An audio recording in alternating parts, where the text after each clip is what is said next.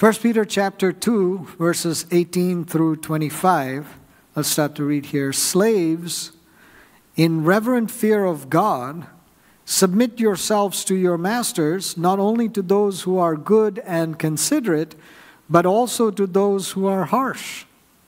For it is commendable if someone bears up under the pain of unjust suffering because they are conscious of God. But how is it to your credit if you receive a beating for doing wrong and endure it? But if you suffer for doing good and you endure it, this is commendable before God. To this you were called because Christ suffered for you, leaving you an example that you should follow in his steps. He committed no sin, and no deceit was found in his mouth. When they hurled their insults at him, he did not retaliate. When he suffered, he made no threats. Instead, he entrusted himself to him who judges justly. He himself bore our sins in his body on the cross so that we might die to sins and live for righteousness. By his wounds you have been healed. For you were like sheep going astray, but now you have returned to the shepherd and overseer of your souls. This passage is not primarily about slavery. However, I want to spend a few minutes addressing what the Bible says about slavery, since the reference in the opening sentence of this passage to slaves, the reference to slaves submitting to their masters, even harsh masters, will naturally bring up a number of questions in your mind. We covered some of these points about slavery when we were studying Romans and Ephesians, particularly Ephesians chapter 6, verses 7 through 9, but they bear repeating in this context. And here's the most important statement we can make about slavery, physical human slavery, based on the full scope of the Word of God and God's plan for humanity. Although the Bible refers to slavery, even describing it in terms of how it existed at the time the Scriptures were written, the Bible does not sanction, which is, it does not approve, and neither does it condone, it doesn't accept or allow for physical slavery. The Bible does not promote slavery. The Bible denounces slavery as sin. The New Testament goes so far in 1 Timothy as to put slave traders in the same category as murderers, adulterers, perverts, and liars. So if you've never paid attention to that scripture, 1 Timothy chapter 1, verse 8 to 11 says, "We know that the law is good if one uses it properly. We also know that law is made not for the righteous, but for lawbreakers and rebels, the ungodly and sinful, the unholy and irreligious, for those who kill their fathers or mothers, for murderers, for adulterers and perverts, for slave traders and liars and perjurers, and for whatever else is contrary to the sound doctrine that conforms to the glorious gospel of the blessed God." So it's clear that the abuse of fellow human beings, those created in the image of God, the abuse of humans by those in power was not the perfect will of God for humanity, but the consequence of sin and rebellion against God. So how should we understand the biblical references to slaves obeying their masters? Slavery within the Old Testament context was sometimes due to economic burdens rather than racial or ethnic subjugation. People would sometimes voluntarily sell themselves into slavery to pay back a debt. A convicted thief could make restitution by serving as a slave. That comes in Exodus chapter 22, verse 3. And sometimes slavery was a result of military conquest where the vanquished foes were to serve the victors. Sometimes people were sold into slavery, as Joseph was by his brothers, for financial gain. And at all times, though, masters were supposed to be good to their slaves. That's what the Bible said. To give them the opportunity to secure their freedom. Jeremiah 34:14 states that every 7th year the children of Israel were to free any fellow Hebrews who sold themselves into slavery, and every slave was to be set free in the year of Jubilee. Those who were freed could choose on their own to serve their masters as bondservants, but it was to be their choice. Scriptures in Exodus, Deuteronomy, Leviticus, Malachi, and others all make it clear that slaves were to be treated fairly, receive their just wages, were not to work during the Sabbath, and not to be treated harshly or severely harmed. In fact, it says if you do something, if you knock out a tooth or you do something to hurt a slave, you had to not only compensate, you had to set them free. So it was a very definite standard that was even applied because of the hardness of human hearts. When Jesus was asked about divorce, he said it was because of the hardness of your hearts that divorce was even permitted. Because it was God who joined man and woman together. It was not his intent for them to be divorced. But because of the hardness of your hearts, it was permitted. In a similar way, slavery as a human institution, as this human bondage, was the hardness of human hearts that had led to it. But God says, even if you are doing something like this, you cannot be abusive to the people. That was his command to them. The New Testament goes even further. Even as Paul in 1 Corinthians chapter 7, verse 21, encouraged slaves to take available opportunities to be free, to be made free, he wrote this in Galatians chapter 3, verses 26 through 29. So in Christ Jesus, you are all children of God through faith. For all of you who were baptized into Christ have clothed yourselves with Christ. There is neither Jew nor Gentile, neither slave nor free, nor is there male and female, for you are all one in Christ Jesus. If you belong to Christ, then you are Abraham's seed and heirs according to the promise. When Paul writes to Philemon regarding Onesimus, a runaway slave who came to Christ through Paul's ministry, Paul states, perhaps the reason he was separated from you for a little while was that you might have him back forever, no longer a slave, but better than a slave, as a dear brother. He is very dear to me, but even dearer to you, both as a fellow man and as a brother in the Lord. So if you consider me a partner, welcome him as you would welcome me. If he has done you any wrong or owes you anything, charge it to me. This is the way that the Bible is describing it.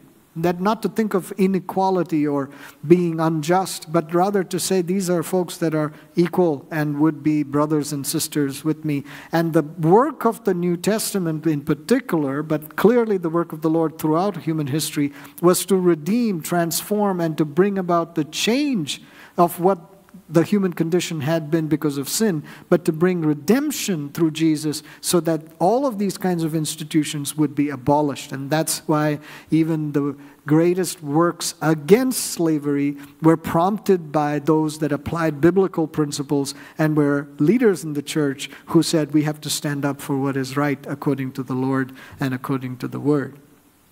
Paul would not have identified himself as a slave of Christ and encouraged believers to consider themselves as slaves of Christ if the Word of God was sanctioning human slavery.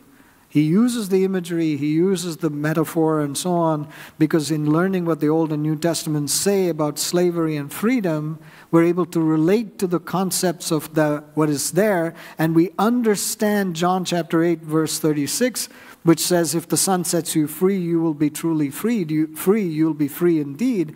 We understand that it is speaking of freedom from slavery to sin and death, because we're seeing what was going on in the world around us, and now we're able to say, oh, I understand what God means when he says, I have set you free from the bondage of Satan, of the bondage of self, from the bondage of sin. I've freed you. And then we're able to understand that it is freedom for slavery or total submission to righteousness when it says to be a slave of Christ. We're saying we are submitting entirely, no will of our own, but entirely given over to the Lord, so that we will willfully submit to God and His lordship over us. And then the freedom in Christ, freedom to die to self and to be made alive in Christ, that we find true freedom when we live and move and have our being in Christ. So there's a whole lot more that can be said about the topic of slavery. However, with at least those stated insights in mind, let's come back to our passage. So I said earlier that the passage is not really about slavery. It's using that common reality of the time of unjust and immoral masters who would be harsh to their slaves to make this point. Submit to human authorities even if you suffer for doing good. Bear the pain of unjust suffering because you are conscious of God. Bear the pain of unjust suffering not because you're conscious of your harsh masters, but because you are conscious of God, because you live in the fear of God, because you are willing to submit to injustice because you know the true, just, and living God. And that's, like I explained even last week, that's a very difficult concept for us to grasp or even adhere to. To submit when we say, oh, this person is a terrible person, but I'm going to submit to them. The idea is very contrary to our desires, to our rights, to our freedoms. Peter expounds, though, on how we can be conscious of God. He doesn't leave us by just saying, do these things because you're conscious of God. He says, by following the example of Jesus. Jesus was always conscious of God. Jesus and the Father were always in that communion where He said, I don't do anything unless the Father tells me or shows me. I don't say anything until I hear or unless I hear the Father saying it. He said, I do everything according to the will of the Father. He was always conscious of God. And so Peter here says, do these things, be willing to submit, be willing to suffer the pain of unjust treatment, harsh treatment, because you're conscious of God, because you will follow the example of Christ who suffered. So what did Jesus do? And how are we to follow in His footsteps? Well, we have three specific examples that Jesus did, or examples to follow of what Jesus did from verse 23.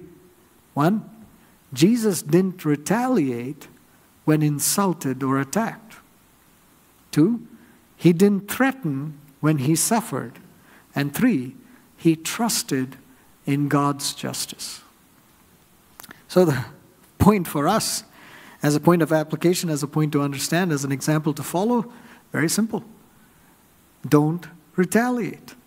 Or the ESV puts it, don't revile. And that means don't criticize in an abusive or angrily insulting manner. Don't come back. And retaliation happens only when you counterattack in return for a similar attack. Somebody does something to you, you retaliate. Retaliate is not initiation. If you were initiating an attack, it wouldn't be called a retaliation. But when you have an attack that comes against you and you counterattack, you say something, you do something, you go against that person, you have to put them in their place. That's when retaliation takes place. And the simple statement is, don't retaliate. It may be that you didn't initiate the insults, the attacks, the physical altercation, and you would be justified in your counterattack. You would be justified. Nobody would say, oh, you were not doing the right thing. They would say, oh, yeah, that person deserved what you just said back to them. But that's the call, that you would not retaliate. There were times when Jesus spoke a harsh word of rebuke to some of the leaders and some of the people. He's very, very direct with people, right? He knows exactly what's in the hearts of all men, and He speaks to them in sometimes very harsh ways. But you realize, you look through the Gospels, you'll notice that He never retaliates when someone attacks Him verbally or physically. It's not an eye for an eye, a tooth for a tooth. You say this to me, I'll insult you back. He doesn't do that. He just simply doesn't retaliate. Even when he was led to the crucifixion, and he's going through all of the things that they're going through, and Pilate says to him, and I referred to this even before in the previous weeks, when Pilate says, don't you know I have the power? He says, no, you don't have any power that has not been given to you. Submit to human authorities because God has given that power. But then, he says, Jesus says, I could now ask of my Father, and he would send a legion of angels to rescue me or to deal with this or to go through stuff. What is the point he's making? If I chose to retaliate, I could. He could just have done anything to retaliate against the attacks that were coming against him. But he doesn't. He merely stays silent. He never got into an escalating argument or conflict. You don't see it. Even at times when people are saying things that it's very clear are not true, that he would disagree with. Or when he's even speaking at age 12 with the learned scholars and the priests and so on. It never describes it as being this escalating conflict. Retaliation leads to escalation. You say one thing, or someone says something, you say something back. They come back with another attack, you counterattack, and it escalates. It starts to heat up. As I described this, you're already picturing the times that has happened. Right? Whether it's in your own home or whether you're watching something or somewhere else, you know exactly what I'm describing. You know what it is for us to do it. I know what it is. You want to retaliate, especially when someone says something that you feel is unfair, that is unjust, that is, slandering you. You want to retaliate. You want to say, I have to say something. But the first and direct statement here, based on the example of Jesus, is don't retaliate. Secondly, don't threaten. When Jesus suffered, he made no threats. It wasn't like he was, keeping silent, not coming back at them. But he didn't make a threat. He didn't say, just wait till I'm resurrected. I know each of your faces. I know where you live. Just wait. I'm going to go to the Father and I'm going to say to him, it was this one and this one and this one, and send fire from heaven. He didn't make any threats. He could have. Right? He could have said all sorts of things to them. And how many times? Think about it, right? Jesus could have said, if you do this to me, if you continue to do this to me, I'll do, and then you can insert whatever you feel will be the most threatening thing to that person. Maybe it's financial ruin. I'll make sure that you never do this or prosper. I'll make sure your business fails. You threaten somebody. Maybe it's physical pain. I'll beat you up. You threaten them. Maybe in our church, not so much about beating up, but somewhere somebody is threatening somebody with physical pain. Maybe it's character attacks. Oh, you're a terrible person, and I'll make sure everybody knows what a terrible person you are. Maybe it's damaged reputation. You threaten them. I'm gonna ruin your reputation. You threaten them. Maybe it's just a threat to withhold good. I'm not going to be good to you. I'm not going to pray for you. I'm not going to be kind to you because you have been bad to me. Maybe it is to utter curses. May you never prosper. And you curse the person. In all these ways, we're threatening harm to the other person because we say, you're doing something wrong, and I'm going to say something against you. Jesus could have said anything. And Jesus didn't even say, I'll have my Father do this to you. Little kids will say, I'm going to get my dad. He's going to beat you up. Right? Jesus could have done anything to threaten. He could have made them feel the fear of the Lord, right? His disciples wanted to do it. They said, shall we call down fire from heaven? They rejected us. They didn't welcome us. Let's just call down fire from heaven and destroy this city. Jesus said, you don't know what you're talking about. Don't threaten. And then it says that Jesus entrusted himself to him who judges justly. You know what that means?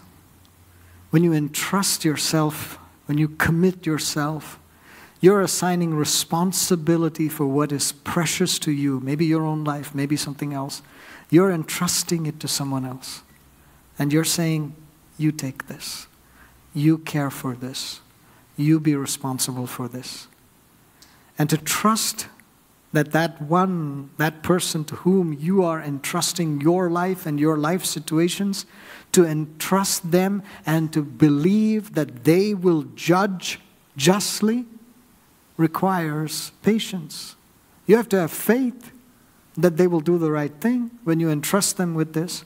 And you have to have patience because they are not going to judge and to act according to your timing. You say, okay, I'll entrust this to you. Bring punishment right now. Bring a correction right now. Do this right now. God, I called out to you. How come you didn't make this happen? Not only does what God does in the world today seem too little too late, it just doesn't satisfy us in terms of the measure of the justice that we want to see happen. And maybe the judgment of God may happen only at the end of all the age, when it will be the true justice of God. So if you're entrusting it to God, and you're saying, God, you take care of this, you better have faith, and you better have patience. It's not going to happen according to your timing. That person that has hurt you may go through all the rest of their days on this earth without ever seemingly being judged for what they did. But would you, as Jesus did, follow his example to say, I entrust this to God? And you walk with faith and patience. Which brings us to the point of application that says this. We have to respond and apply the word of God that we have heard by returning to the shepherd of our souls. That's what we sang about even earlier. That's what Jesus is doing. That's what Peter is encouraging us. He says, when all these things happen, when you are suffering unjustly, when you're going through suffering, and you will suffer, when you're going through all those situations, you must return to the shepherd of your souls. Now remember in verse 11, we were charged to abstain from sinful desires, to deny our sinful passions and desires that wage war against our souls for all the days of our lives. We don't get away from our inner man. We can't separate ourselves from the soul. We can't flee from our soul. We can't, avoid our soul. We can't do anything else to our souls except crucifying ourselves and allowing Christ to live in us. But the Bible says that our desires wage war against our souls. And that lifelong battle, that lifelong war against our own souls, the enemy within, is so crippling that we cannot wage it on our own. We must have outside assistance. How wonderful then that the Bible says that we have a good shepherd who is the overseer, the caretaker, the comforter, not of our bodies per se, but of our souls. All of our mind, our intellect, our will, our emotion, our memories, all of the things that make up our person. The Lord is the comforter, the overseer, the bishop, the Lord of our souls. So are you having to wage war in your soul? Go to the shepherd of your soul. He's the only one who understands what your soul is going through and can therefore give you what you need. We must return to the shepherd of our souls. We return to our good shepherd, who is also our Lord. We return to our good shepherd who provides everything we need for life and godliness. We lack nothing. We're not in want when we are with our good shepherd. And what does our good shepherd do? How does he care for our souls, our worldly, wounded, weary souls? He makes us to lie down in green pastures. He leads us beside quiet waters. He refreshes and calms our soul. Thousands of years before, there was aromatherapy and aquatherapy and mindfulness and everything else, meditation, all the things that the world will come up with. The Bible was saying to you, the Lord leads you beside still, quiet waters. Right? The Lord is the one that He refreshes and calms our souls. The Lord is the one that brings you into green pastures. Smell that green grass. And all of that, the Bible was talking about this years and years and years ago, because the Lord knows what is necessary for our souls. Our good shepherd guides us along the right paths for His name's sake. He provides wisdom to know what to do, discernment to know what is right and wrong, and discretion to know when and how to speak out. He's the one who guides and directs.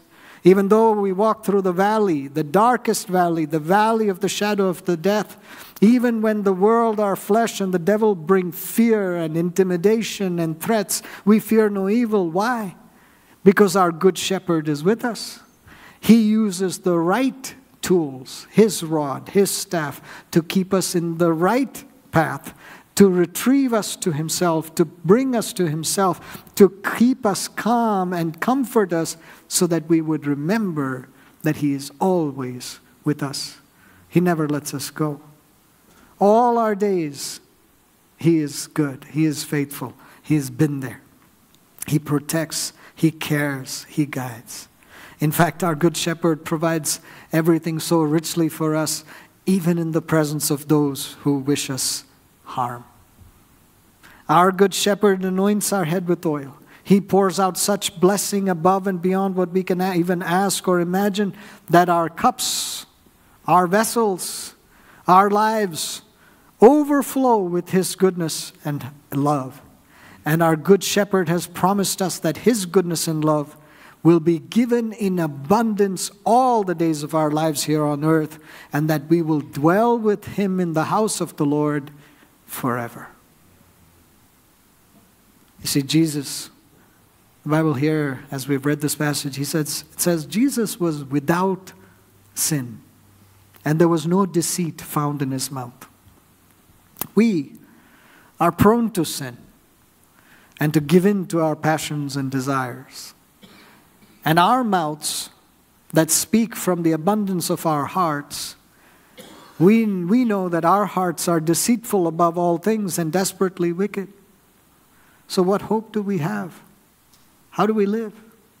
How can we follow Jesus' example? We can follow His example because we have a Savior, a Lord, a good shepherd who bore our sins in His body on the cross so that we might die to sin and live for righteousness. By His wounds we have been healed. This is the gospel message. This is the message that should resonate in our hearts every single time we come to the presence of the Lord. This is the message that we have to share with somebody else.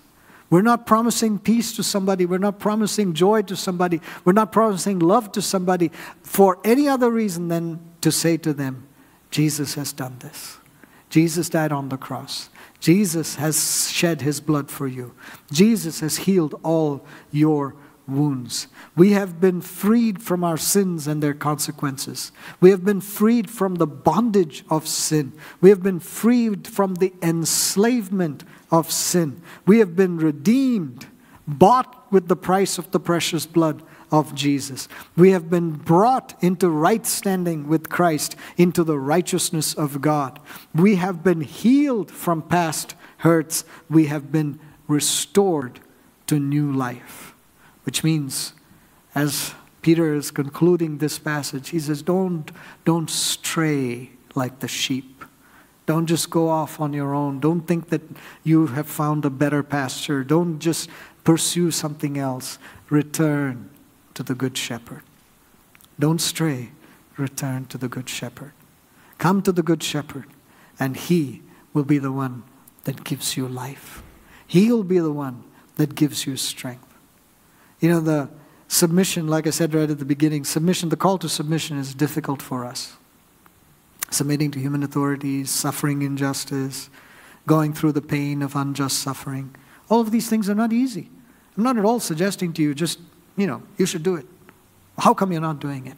It's not easy. But the reason that we can go through this, the reason that the Lord calls us to do it, is because we're not trying to do it in our strength. We are relying on the Lord Jesus.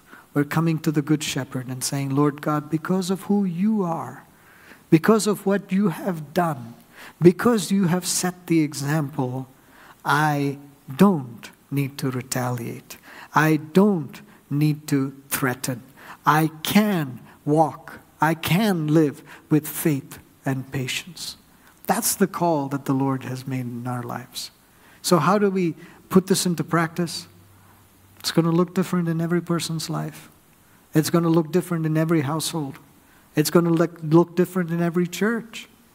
But you can and you should pay attention to say, Lord God, what is it that I have been retaliating in?